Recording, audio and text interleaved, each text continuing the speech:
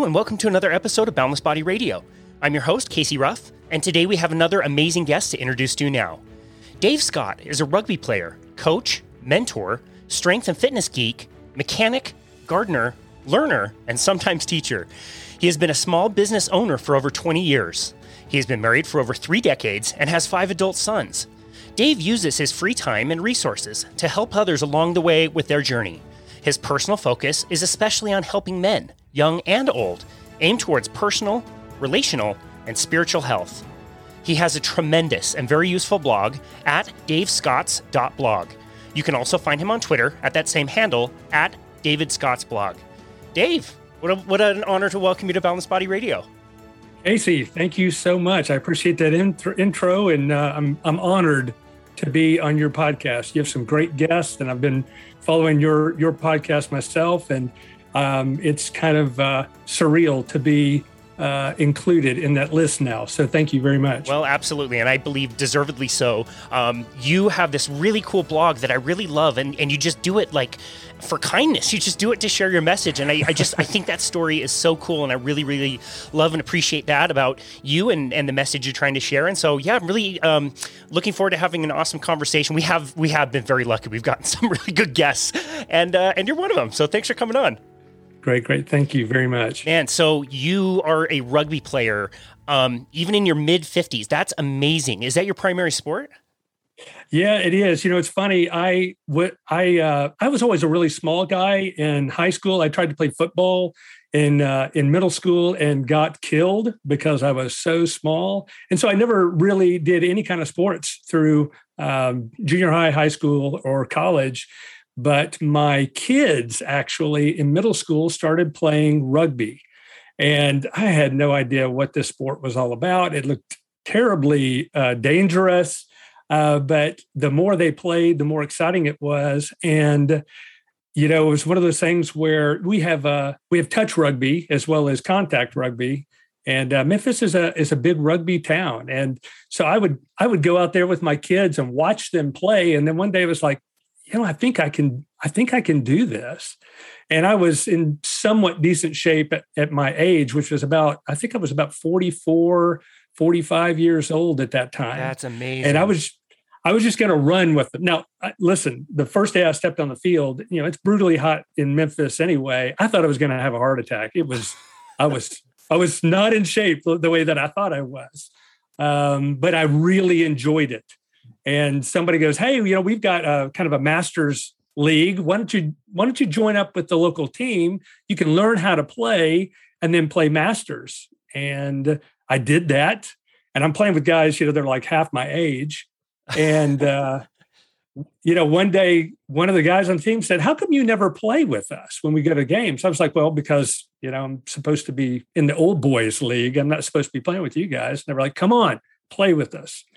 And so I did. I started playing with the local team here in Memphis and loved it. Absolutely loved it. But, you know, here I am almost 10 years later. And, you know, I've definitely had to learn some things about keeping up with the young guys and how I have to train a little bit different at my age to stay competitive. But, you know, I still love playing. And my goal when I train is that at a drop of a hat, I can step onto a rugby field and play no matter where I am, because it's that kind of sport. You can do that anywhere you go in the world. You can step onto a field with a bunch of guys and have that camaraderie and play that sport. Wow. I definitely do notice the camaraderie. It's pretty easy to tell how close everybody gets, even on different teams. Like the thing where I think it's the All Blacks, don't they buy the other team beer after the game and they all just like hang out together? It seems like that kind of a physical sport does provide that kind of camaraderie of you know, like shared suffering, I guess. It really is. You know, we have there are kind of unspoken rules, but you know, if I'm on the road and I'm traveling somewhere with a team, when you get to the other pitch, you know, the other team's pitch, and you play a match, man, you play hard when you're on the field, and you know, it's brutal. However, when the last whistle is blown, everybody shakes hands. You go to the local pub, you buy each other a beer, and you know, you spend time getting to know your opponent, and it's just a really different atmosphere than I would say traditional sports. it's much less segregated and much more of a brotherhood. Yeah, that's a good way to put it. It's a real brotherhood of guys. Wow. Is it as violent as I would imagine? Well, it can be pretty violent. It's funny. So I've got 5 boys. You said in your intro, all 4 of those boys played rugby in either high school or middle school. Wow. And we've had days where we go to a tournament, and there was one tournament we went to where my youngest son broke his arm in the first match of the day, and the older one broke his arm in the last match of the day. So, it's like we spent a lot of time in ERs, and actually we spent less time in ERs once we got used to the game.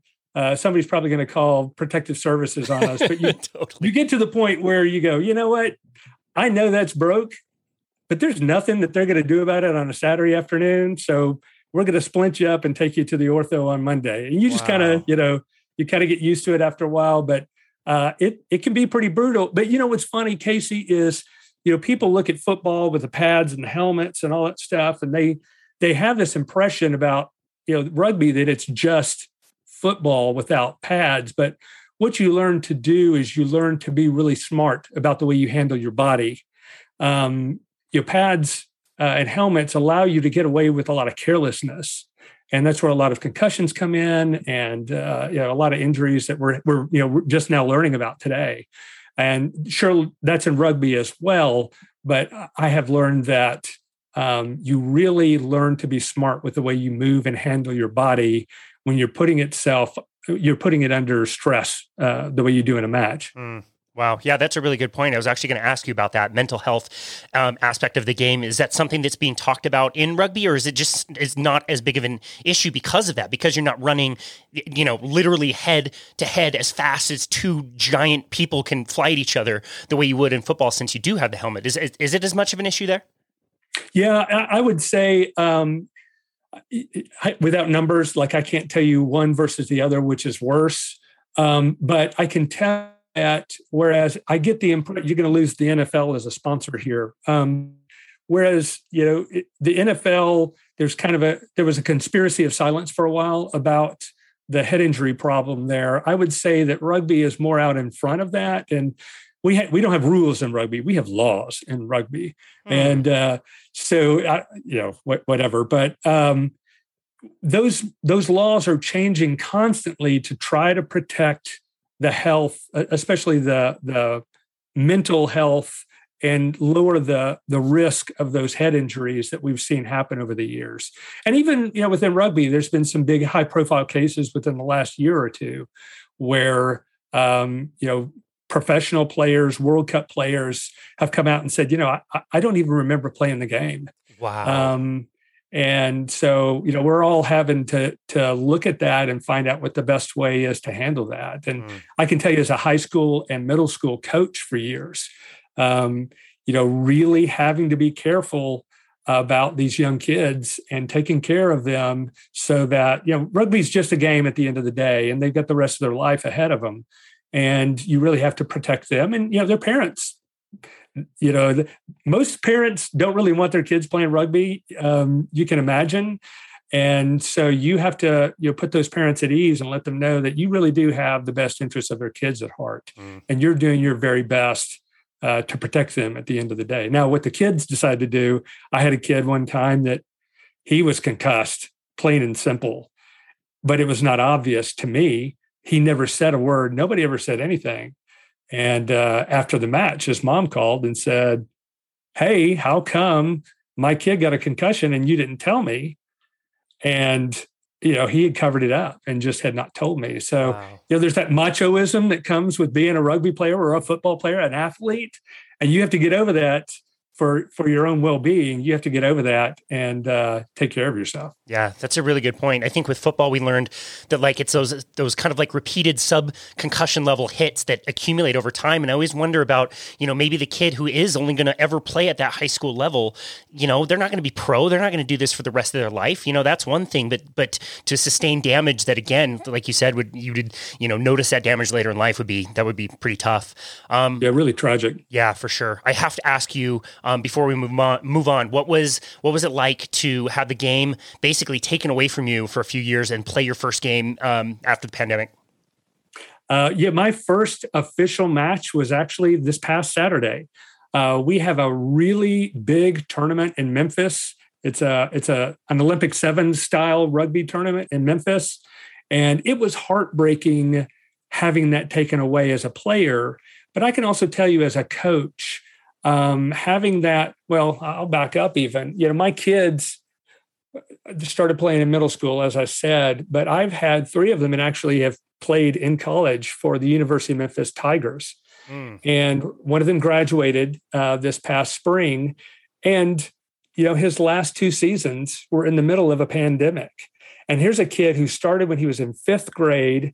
And, at this point is at the pinnacle of his playing ability and skill. And he was actually the captain of the team this year. And season. And it's heartbreaking. It was heartbreaking for the whole community. And, what's been great, there is a Major League Rugby league now in the United States. It's fairly young. It's about 3 or 4 years old. And they just finished their finals last week. And one of the things that was great for the rugby community is that they were able to finish their entire season. There were no games canceled for COVID or any kind of violation of restriction. Even there's a Toronto team. They played the entire season living in the United States, away from Canada, just so they could participate within the guidelines, the COVID guidelines set out by the league. So, that was great to be able to have that to watch and to look forward to. But as a player and as a coach, I can tell you it's been really tough. And so, we're really looking at this next year as being a rebuilding year for a lot of high school and college teams, especially. And, we had some great momentum in the growth of the sport. And it's going to be really hard to pick that momentum back up, I can tell you. For me as a player, I play whenever I can. And just being able to step on a field and run with the ball in your hands, it's the best feeling in the world. And, you're kind of apprehensive going, okay, I don't know what kind of shape I'm in. I haven't hit anybody in 2 years. Who knows what this is going to feel like, but it was a great day for Memphis rugby. I can tell you that. And it was a great day for me as well. That's amazing. What a cool sport. It's so cool to learn about from somebody who plays it. I don't know why you didn't get the memo. You just don't understand. As we age, we decline. We get older and fatter and sicker. We add more chronic disease. You don't find new physical sports at age 45. Did you not get that memo? Like, everybody knows this. I just must not have been in circulation on that one for some reason. Yeah, I can tell you, my mother, she's one of the biggest rugby fans now that my kids have been playing for so long. But the look in her eyes when I told her, hey, yeah, by the way, I joined a team. She's in her 70s. And I come from good stock, say that, at least on her side. She was running half marathons up until she was almost 70, I guess. But she still looked at me like I was crazy, like she could not believe. And, I still get a lot of that when I went out Saturday, I wasn't on a team. I just brought my boots with me and my shorts and a mouthpiece. I thought, well, if somebody turns up short, I'm going into the field. And as soon as I walked out there, and everybody, you get used to people making fun of you after a while, but, they still ask. They still want you out there on the field, even if you're 54. If you can run and you can tackle and you can do the job. Now, like I said, I've had to learn to train differently than the young guys. That's for sure. When I first started, I tried just to muscle it out and run with guys that were in their 20s.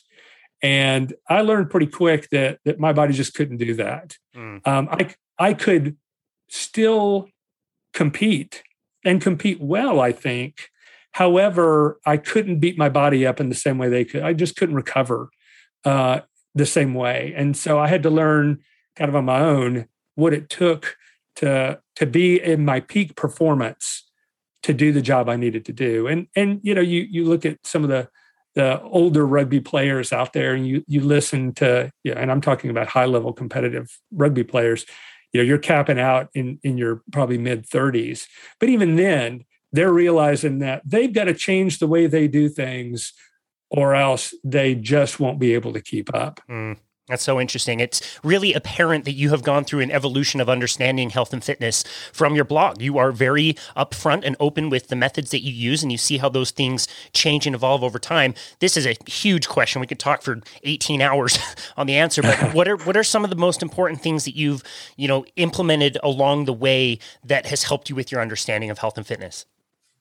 Well, like I said, I kind of look at myself from a performance standpoint, performance, and it doesn't have to be performance versus longevity. It can be both of those at the same time. And when it comes to performance, I'm trying to stay explosive.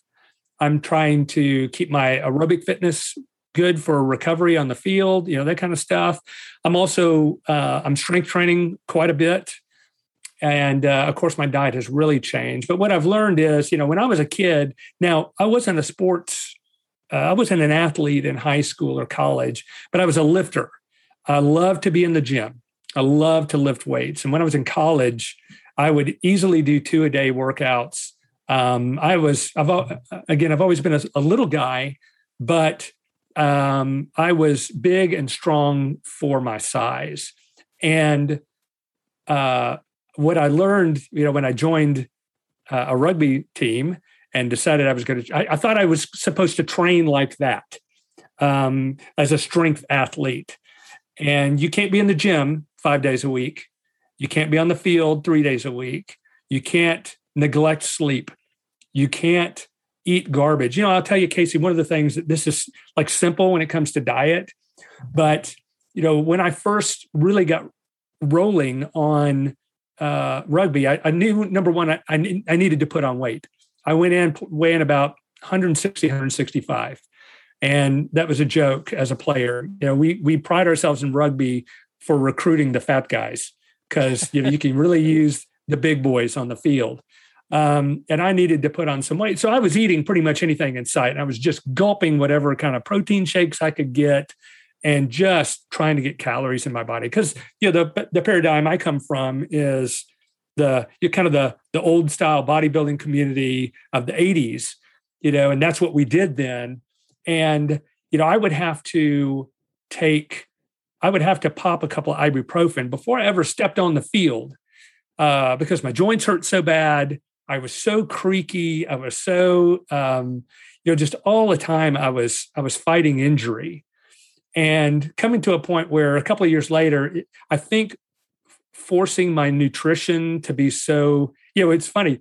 You think of it as being healthy for performance, but it's actually terrible for your body. I finally got to a point where my stomach was a disaster, really. It was, I guess you would call it IBS for lack of a better term.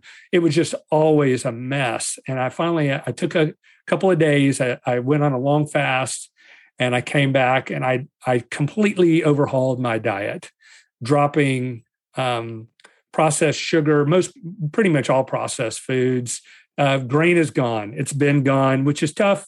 If you're a rugby player, you want to drink a lot of beer, but I had to put that out of my diet. The pasta's gone, all that kind of stuff. And I went pretty much, I would say pretty close to a ketogenic or at least low carb paleo diet at that point. And it completely changed the way my body felt and performed.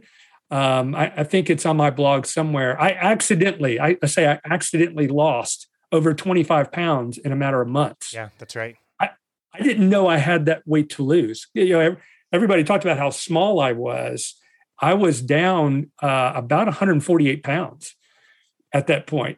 Like I didn't know I was carrying that much weight. Wow.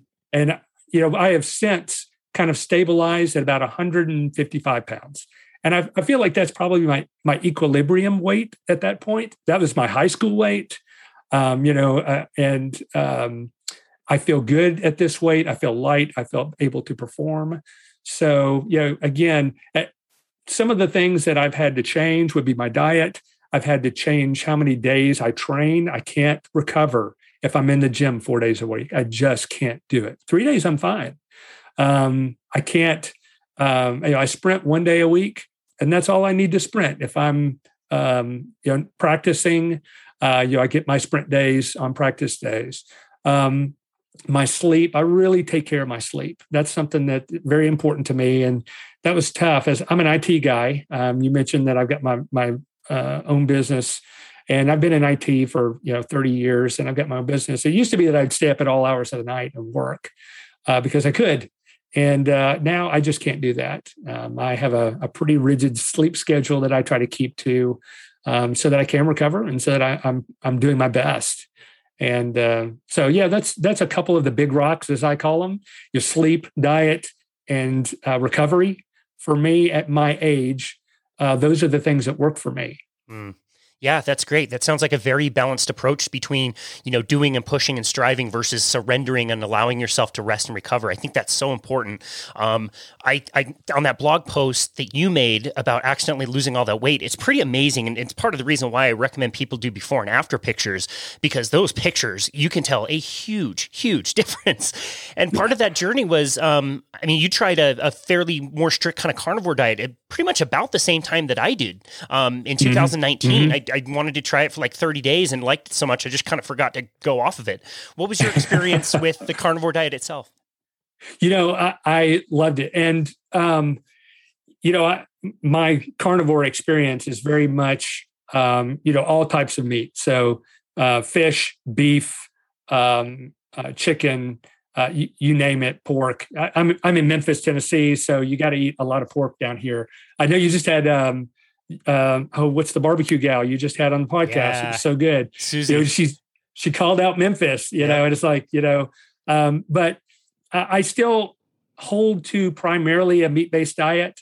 When I get up in the morning, it's basically a piece of meat and a couple of eggs. That's what I have in the morning. My lunch is centered around some kind of piece of meat, and I might throw in an avocado, a couple of slices of cheese, something like that. The hard part about that, at my house, if you only knew, Casey, what a cook my wife is, she is amazing. When you've got as many kids as we do, and then you've got all of their friends and girlfriends and now wives and now their children, we feed a lot of people around here. Wow. And so trying to learn how to cook in such a way where you can accommodate the most number of people and still make it a somewhat healthy meal is pretty tough. She does a great job. My wife, I got to say, she's come along this journey as well. And she has really transformed her health alongside me, but independently of me.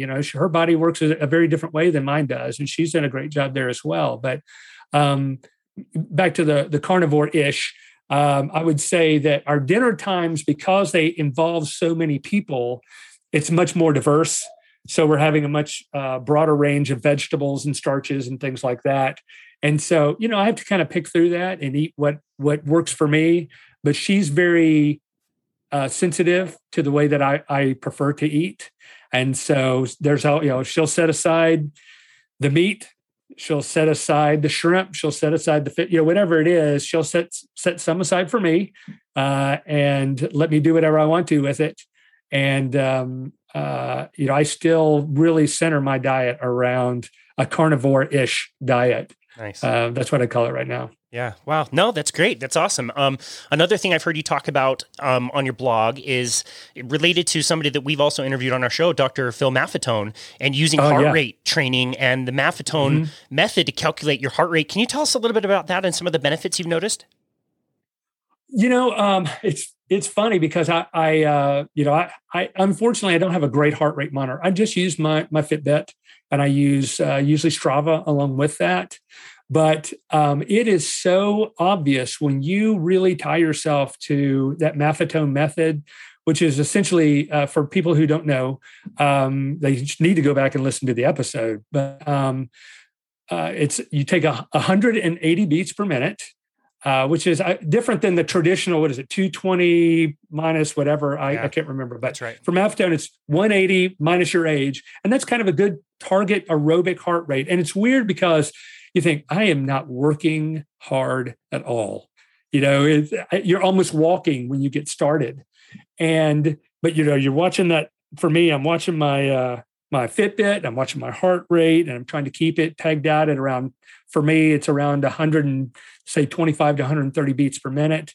And I've noticed that, true to what Phil says, the longer you do that, you become so much more efficient in your aerobic health, to where you're going farther, faster, with the same target heart rate. So you're becoming more efficient. And for an athlete, that just means that you're going to be that much better at recovering in your strength training, in your on field, in your if you're a marathon runner. I'm definitely not a long distance runner, but you become so much more efficient, and it's so easy to track when you're doing that Phil Maffetone method. That is very well explained.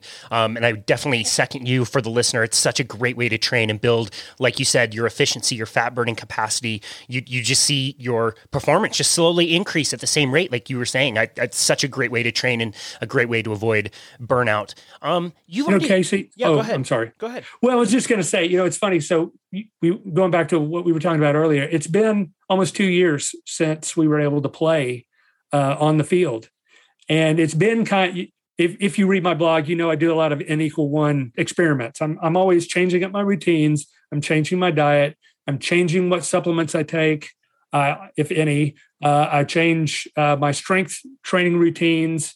But this has been kind of a lab for me, doing Phil's method, doing some high intensity work as well, which I've just integrated in the last year, really, since I couldn't get on the field and do anything, my strength training.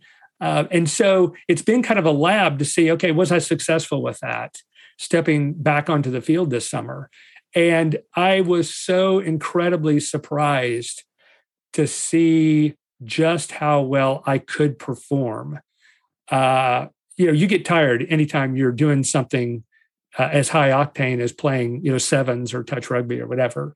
But, I'm not gassed. I feel good. I can run with kids. I run with my own kids. Like, I play against my own boys when I'm on the field. So it's like, it's really cool. And, I'm not going to be as fast as those guys are, but I can keep up and I can hold my own. And so I know, like with the Maffetone training and the HIIT work that I'm doing, I know that it's worked. I know for sure that those experiments have come through for me. So it's really been helpful.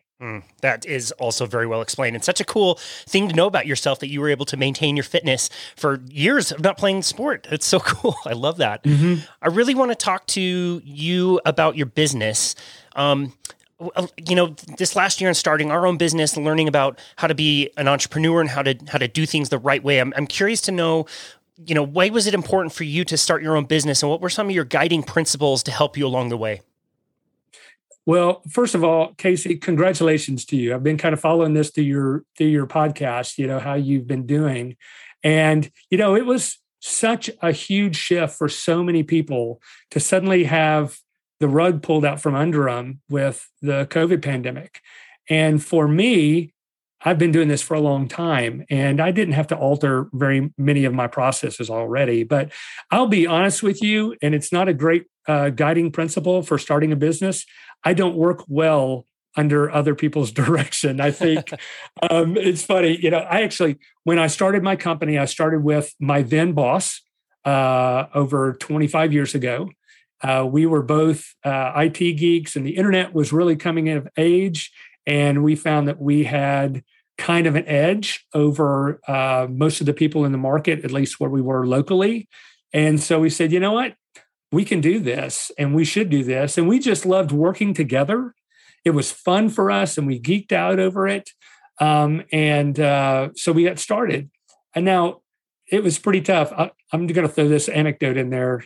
We made the decision that we were going to quit our job, but I was in the middle of buying a house. And you know how it is, with the finance companies, you have to have all your ducks in a row when it comes to having your finances in order. And so my wife and I, we signed the contract on our house, and I was just waiting for that. And the day we signed the contract, I got dressed, I went into work, I turned in my resignation, and 2 weeks later, I was on my own. So it's been a wild ride and an adventure ever since. My wife has been very gracious, as through the growing pains of having our own business. Wow. But the things that I've learned, some of the customers that I have today are the same customers I had when I started my business, and integrity and customer service and really being attentive to the people that you're serving will go so far in any business. And I'm surprised sometimes at how people miss that. And even in whatever, in the internet business age that we're in, you can still be a person of really attentive customer service and a person of real integrity.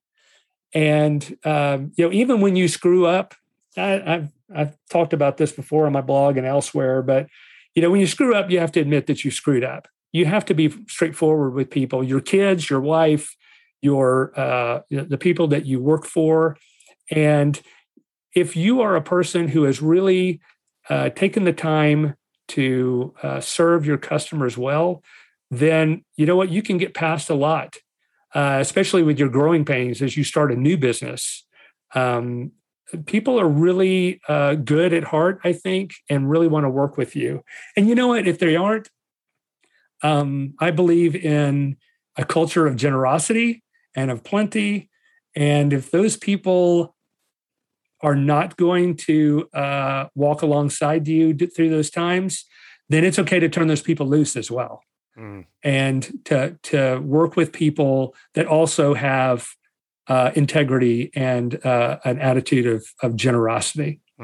Yeah, I agree with you so much. I think that people are drawn to those qualities, and that pays out much, much better over the course of the long term versus, maybe being a little bit more cutthroat in the short term to get a sale or whatever. It's just so different. When I was with, the major corporation that we trained with for so long, we always knew like the number that we needed to hit to sell to, service, to the number of supplements that we had to sell every single month. And then, the answer was always just more. Like, it's never enough. It's just more. And I found it to be a bit of a challenge and something I'm constantly working on. And so I'm going to ask you, like, how do you manage time versus money? When do you push and sacrifice your time so you can make more money? But when do you choose to do the opposite and say, like, look, the money's enough. Now I have time. I'm going to use that resource for something different. Wow, that is a great question, Casey. I'm not kidding. And, part of my deal first of all, something that is, I keep in mind a lot is the concept of seasons in your life, right? You harvest in the fall, you rest in the winter, you plant in the spring, you play in the summer. And, your whole life is like that. And when I first got started in my business, when we moved in this house I talked about a while ago, he was 2 weeks old. That was my number 2 son. Wow. Like I said, I've got 5. And so I'm starting a business. I'm buying a house. My wife is a stay-at-home mom at that point. She had been a professional, an accountant, and she decided she wanted to be home with the kids. And, man, I was working my tail to the bone, trying to provide for my family at that point. And that was the season that I was in. And I realized quickly, especially as we had more kids, that I actually couldn't be in that season. I was in a different season than I thought. I thought I was in the startup phase where I could, work all night and be gone from the house. What my wife needed was for me to be at the house and to be helping her with a bunch of small kids. And so for a time, I had to back off the money, and I had to do what I needed to do to cover what needed to be covered. But I also needed to take care of my wife and my kids and invest my time there. And as my kids got older then, of course, and became more independent, well, now I could turn my attention to investing my time in my business and structuring things to where, when the kids are awake, I'm with the kids. When the kids are asleep, those are the times that I work, or early in the morning before everybody gets up. That's my time to do the things that I really need to do. And then as I've gotten older, I'll tell you, I've had a really major shift in because of the season that I'm in now. My kids are all grown. They're all adults. Now, I still have a couple that live at home with me, but they're getting married. They're having their own kids. I'm in a new season. And so I'm able to do even more with my business now and invest even more time and take it in different directions. But I can also invest my personal time in places that I couldn't before as well. So, I believe a lot in being available for people. And so, again, early mornings are great times for me to get up and I meditate and I spend time with my wife and we have coffee together and we prepare our days together. And then I launch out and I do the things that I need to do for business. But, I've got on my calendar every day is my workout. And, when a customer calls and says, hey, I want to meet at, so-and-so a time, if it interferes, sorry about that, with my calendar date for my workout, well, then I've already got an appointment booked then.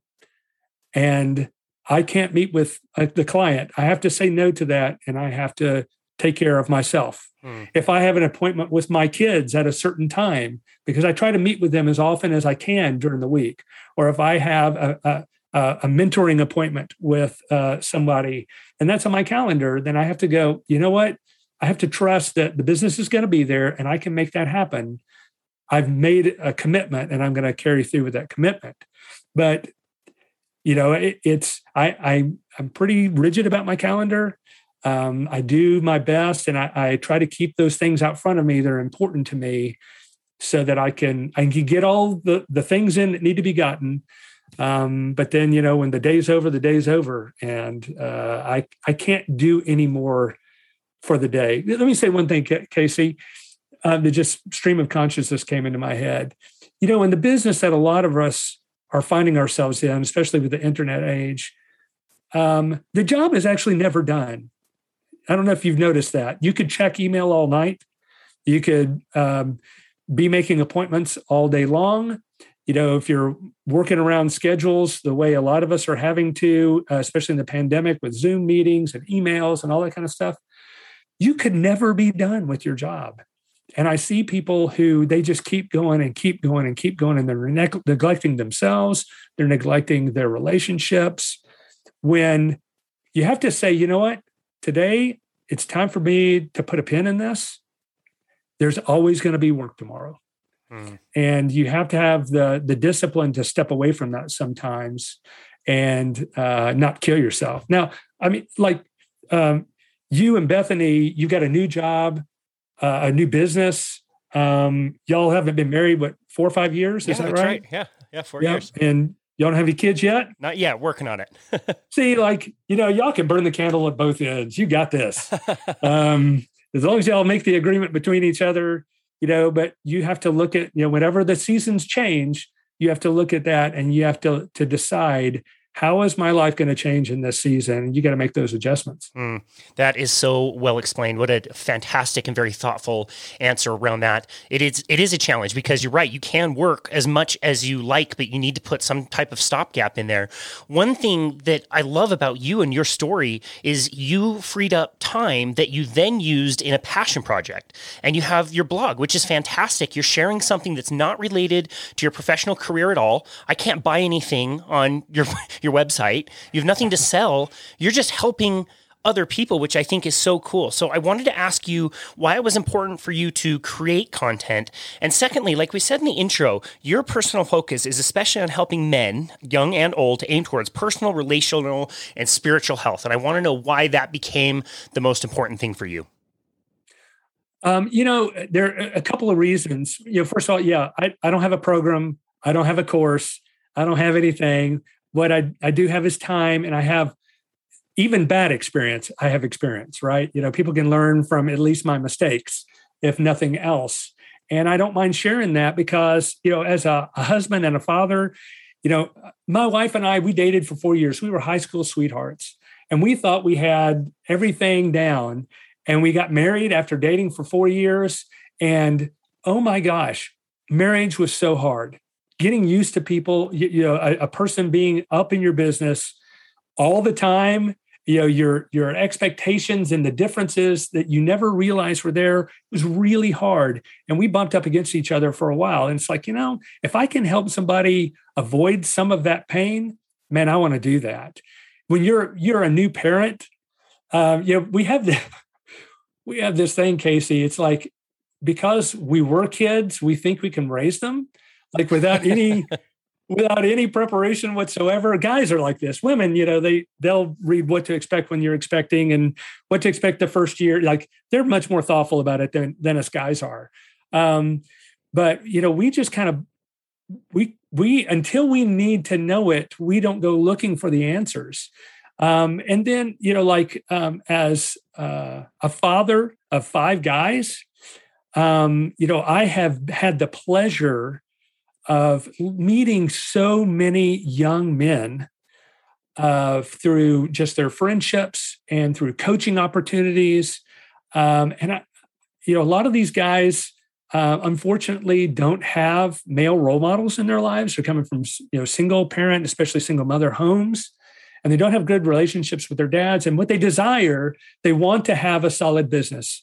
They want to have a way to support their families. They want to have families. They want to they don't like the way they grew up with or without their fathers. And so, man, if I can somehow come alongside some of those guys and point them in a direction, James Clear, Atomic Habits, a 1% change every day. Like, if I can just aim them in a direction that will be a more solid direction than the way that they're going today, and change their trajectory, help them, be their guide there, then, hey, I've done something. I've made the world, and I've made that guy's life better. And that's kind of where my passion is. Now that I've raised my own kids, I'm fortunate enough that they still want to be with me and my wife. They still hang out with us. They still pretend to listen when we try to offer them any kind of advice. But, now that I've done my time with my boys, you know what? I want to find the next generation, and I want to help those guys come along as well, so that they can have the most satisfying life that they can have. Well, I mean, if nothing else, you can always just take your kids to the rugby field so you can smack them around there. It's like if you can just land one good hit on them, it feels so good. Oh, it feels great. so good. Oh, that's great. And they feel the same way about me too. I can tell you that. That's awesome. I don't think I've ever beat my dad in basketball. I just think there's that generational thing. You'll never quite be able to beat your dad at like the primary sport. So on that note, that was another just really great, thoughtful answer. What would you want somebody like me to know? A future father. I don't have kiddos yet. I'm 37 years old, so need to start working on that. Tell me what advice you'd have for somebody like me. Yeah, number one is start, because it gets harder the older you get. I'm a grandfather now, and man, when the grandkids come over, I love them, but nothing will tire you out like a grandkid will. That's funny. I have to go back, Casey, I'm sorry, but to the idea of seasons in your life, and really savoring those seasons and enjoying them while you have them, and paying attention to the need of that time. Make hay while the sun shines. It's an old agricultural, saying, but it's like you only have a certain opportunity to have time and influence with your kids. And, once a kid hits a certain age, this is, one of the things you learn, especially with teenagers, we were all teenagers, and that you get to a certain point where your kids have absolutely no respect for you when they become teenagers. You lose your influence with them. And so, if you think, okay, I've got maybe 12 years where they're really going to think I'm the coolest thing in the world, right? And part of that, they're drooling and in diapers, so that they really don't have. I don't have an influence with them then.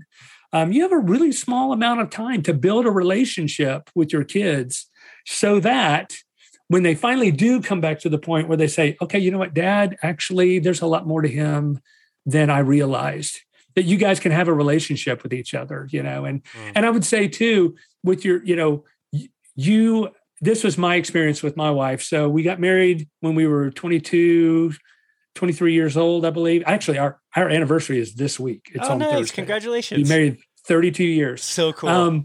We were kids, when we got married, and we had almost 6 years together to learn how to be a couple together, which is so important because guess what? When, ultimately, when your kids grow up and move away and leave you, you're going to be left with your wife. And do you have a relationship there with her that you guys can pick up where you left off when the kids started coming along? And can you enjoy life for the next 25, 30, 50 years down the line, right? You have to build those relationships early. It's all about relationships with your wife and your kids.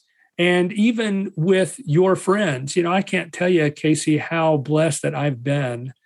My wife and I were very intentional about building friendships with men and women that we wanted our kids to respect and that they would listen to, so that when you become uncool when your kids are 12 years old, that there are still adults in your kids' lives that they will listen to and respect when they won't listen and respect you. And that has been so valuable. So the community you surround yourself with, the relationship you build with your wife, and ultimately the relationship you build with your kids. You want your kids to want to hang around with you when they don't have to anymore.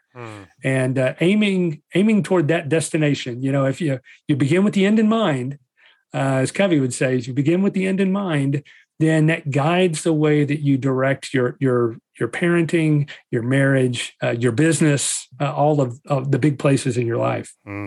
Wow, that's awesome. I especially love how you explain the seasons. It kind of reminds me of a Bible verse. I know, spirituality and the Christian faith is something that's really important to you and your family. And I'm thinking about what you just said, and another part of the Bible that says, you need to let your light shine. You need to show what you're doing by example so people can follow. And I wonder, is that in a world where we have this total lack of really great role models, the media is catching our attention. We don't see the people that are doing the most good, maybe in the background.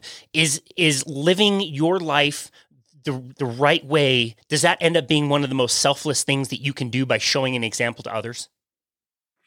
Yeah, absolutely. I mean, you definitely nailed it there. My Christian faith is our Christian faith in our family is, it's a real, it is who we are. And, the way I explain it to folks is, I actually think I put this on a post recently, but, we look at our lives as being like a pie.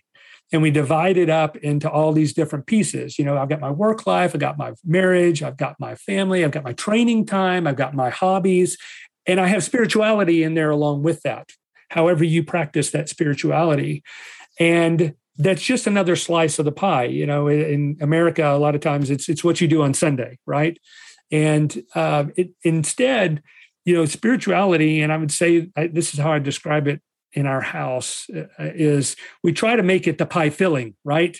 The cherry pie filling isn't just in one slice. It's the thing that is all through all of the different slices of the pie. And so, loving people is ultimately what it's all about. Loving people, serving people in the way that God loves and serves people, his creation. That's where we try to be centered. Now, we're screw ups like everybody else is. And, I totally miss out on what to be. But, any way that I can use what I've learned from, who God is to influence people to live a life of love, then, man, I feel like I've done what I needed to do. Well, yeah, that's also very well explained. I think for the sake of naming things and grouping things together, we kind of have like, the physicals over here, the spirituals over here, the nutrition is this part, your recovery is this part, your mentality. They're all like different buckets, but I really have noticed the further down this path that you go towards any improvement on any one of those things, I notice improvements with everything. It's almost like it's a synergy that, like, since I improved my sleep, now my physical's better. Now I'm waking up earlier. I'm more grateful. So now my spirituality is increasing. Is that something you've noticed too? That, yeah, there's kind of a difference in some of these things, but once you start improving one, like, doesn't the whole thing kind of improve together? Absolutely. When you are peace with your, like if mama ain't happy, ain't nobody happy. That's kind of a rule of marriage, right? It's like when one thing is out of whack, everything's out of whack. If it's your sleep, if it's your personal peace, the amount of stress that you've taken on in your life, I could always tell how short my fuse was with my wife, with my kids, when my stress level was through the roof. And I knew it was time I had to dial something back. Something had to go.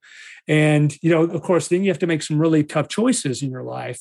But when you start dialing in your physical health, and then you sleep well at night, and you make the decisions to cut back on your stress, and you take time to connect with the most important people in your life, and that peace comes to you, everything works better. I can tell you, at my age, 55, almost 55, I think my wife and I both would say we're at a place in our life where we wish that we had known the things we know now, because life is so good for us, right? And I guess that's part of why I write my blog. It's like, don't wait until you're in your 50s or your 40s before you learn this stuff. Man, the sooner you can start putting these things into practice in your life, your physical health, your emotional, spiritual health, you will be so much happier in the way you live your life. You'll be able to enjoy your life in a way that you couldn't otherwise. And that's just really important to what we do around our house. Well, you can see it in your blog, and you've mentioned this word already, like intentionality. You will take times, maybe it's a midlife crisis. It's not necessarily like January 1st all the time, but you take time out of your busy day to sit down and actually think, what components do you want in your life? Like, what do you want? What's your intention going to be? And I think that's so important. I look back on my career, and it was so much easier for me to push through 60-hour work weeks than it was to sit down and say, wait a second, like, what do I really want? That it's almost like it's so much shorter, but it's almost more difficult to do that. Can you talk about the role of being really intentional in your life and sharing that message?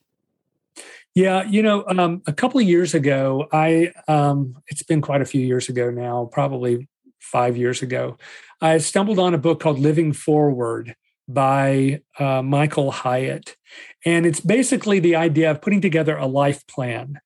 And, again, back to Stephen Covey, begin with the end in mind. The way Michael would put this is, when you go through and you build that life plan, one of the first things you do is you decide, what are the most important buckets, of my life, the most important accounts that I want to keep in balance. And where do I need to make deposits? And where do I, can I make withdrawals? But a part of that is you have to write a eulogy for all of those different accounts, those different really important groups in your life. You write like, if you're standing around in the crowd at your funeral, what do you want to hear your wife say about you? What do you want your kids to say about you? What do you want your customers to say about you at your funeral? And, you put together for each one of those accounts an envisioned future. Okay, like if I'm seeing myself 5 years down the line or 10 years down the line, I'm going to write as if that is occurring right now. And I've lived my life in such a way that this is what my life looks like in that account. And then you work backwards from there. You go, okay, so what are the steps that I have to do to make that happen? And so I can tell you that at least once a year I get together. I take a week-long retreat, and my wife joins me for half of that. And the first part of that, I go through and I look at my life plan that I put together years ago. I go, okay, are these accounts still the ones that I really think are the most important? And what's changed? What does my envisioned future really look like? Has it changed since the last time I visited this? And okay, what are some of the short-term goals or tasks that I need to take care of now to make sure that my envisioned future 5 years, 10 years down the line looks like that? Whether it's your personal health, my buckets are my own personal health, and that's not just physical, that's emotional, spiritual, all of those. My wife, my kids, my finances, my business, my church community. Those are my big buckets. And so, those are the places where I'll get up in the morning and I open my life plan and I go, okay, this is what I got to do today to make this happen. Or I also have it's a part of that retreat is a spouse survey where I ask my wife once a year, how am I doing, wife? What do I need to change, and how do I need to be a better spouse?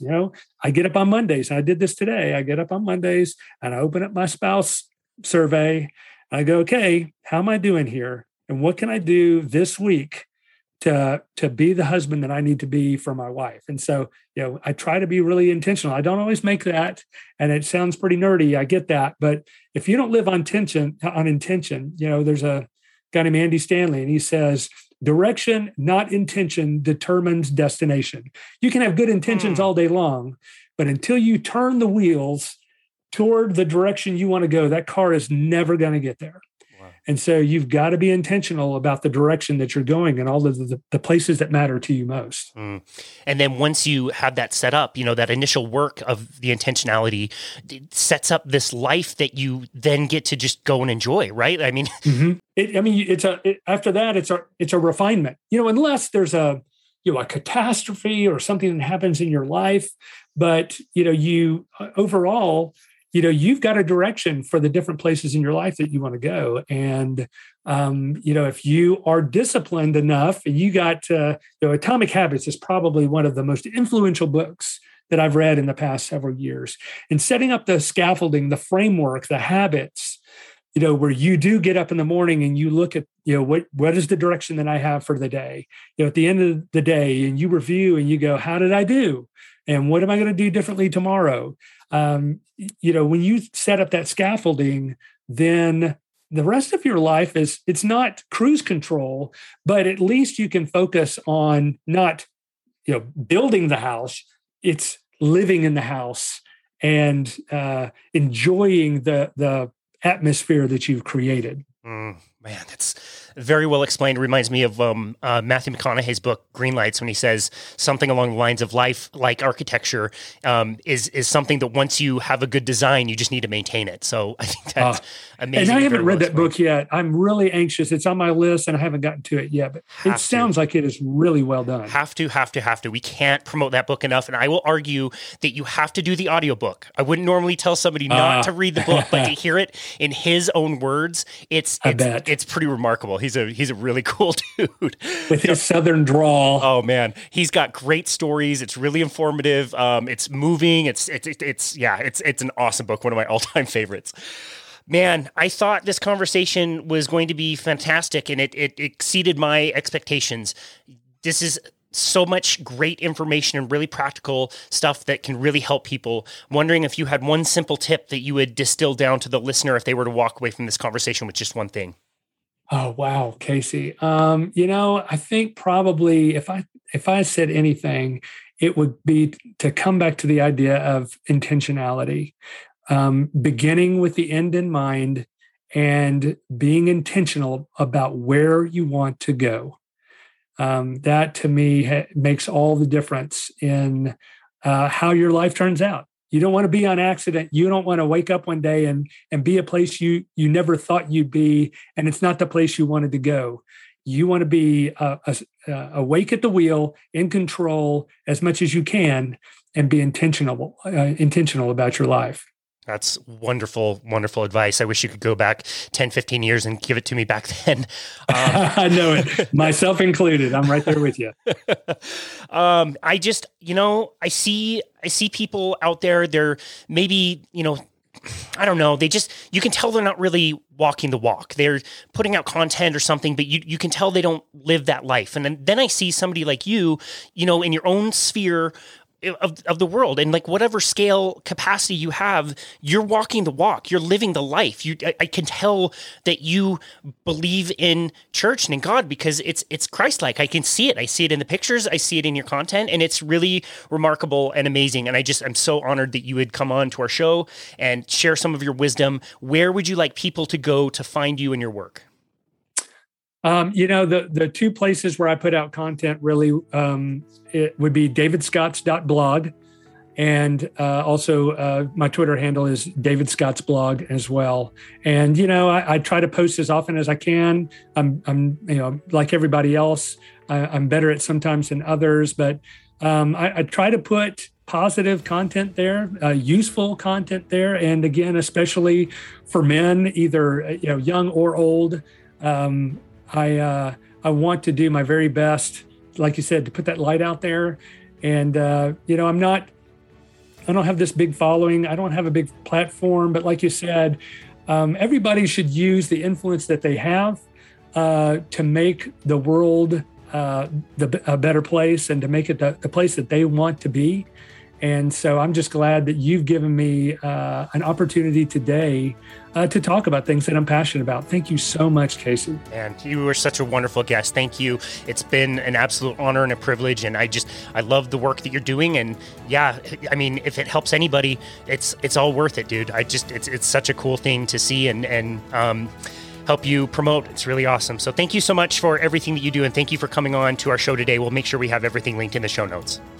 Thank you, Casey. Thank you very much. Absolutely. And this has been another episode of Boundless Body Radio.